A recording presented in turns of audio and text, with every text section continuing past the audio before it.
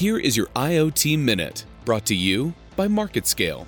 With predictions for 2018 leading to 30% of major cities becoming smart cities, one company is ahead of the pack.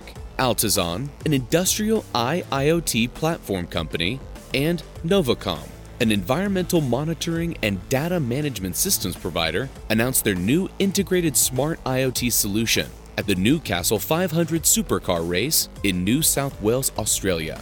The system measures the decibel levels of race cars flying around the track and allowed Novacom to broadcast the results live. Smart cities can use this technology for monitoring road and traffic conditions in real time. Vinay Nathan, CEO of Altazon, said, "Together with Novacom, Altazon is committed to be a trailblazer in establishing meaningful applications that make smart cities work. The future of smart cities sound like they are just around the corner."